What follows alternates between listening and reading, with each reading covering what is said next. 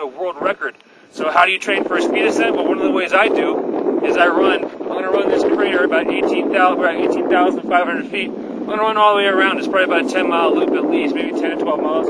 I might do it 2 or 3 times, but I've got to get my heart, I got to get my body acclimatized. But that's what it takes. I mean, these type of extreme type of adventures, these world records, you got to push yourself to the limits, and that's what I'm going to be doing today. So I'm going to start running, and I will see you soon. All right. Okay guys, that is Sean. He just told me on his training about the speed ascent in a couple of days coming.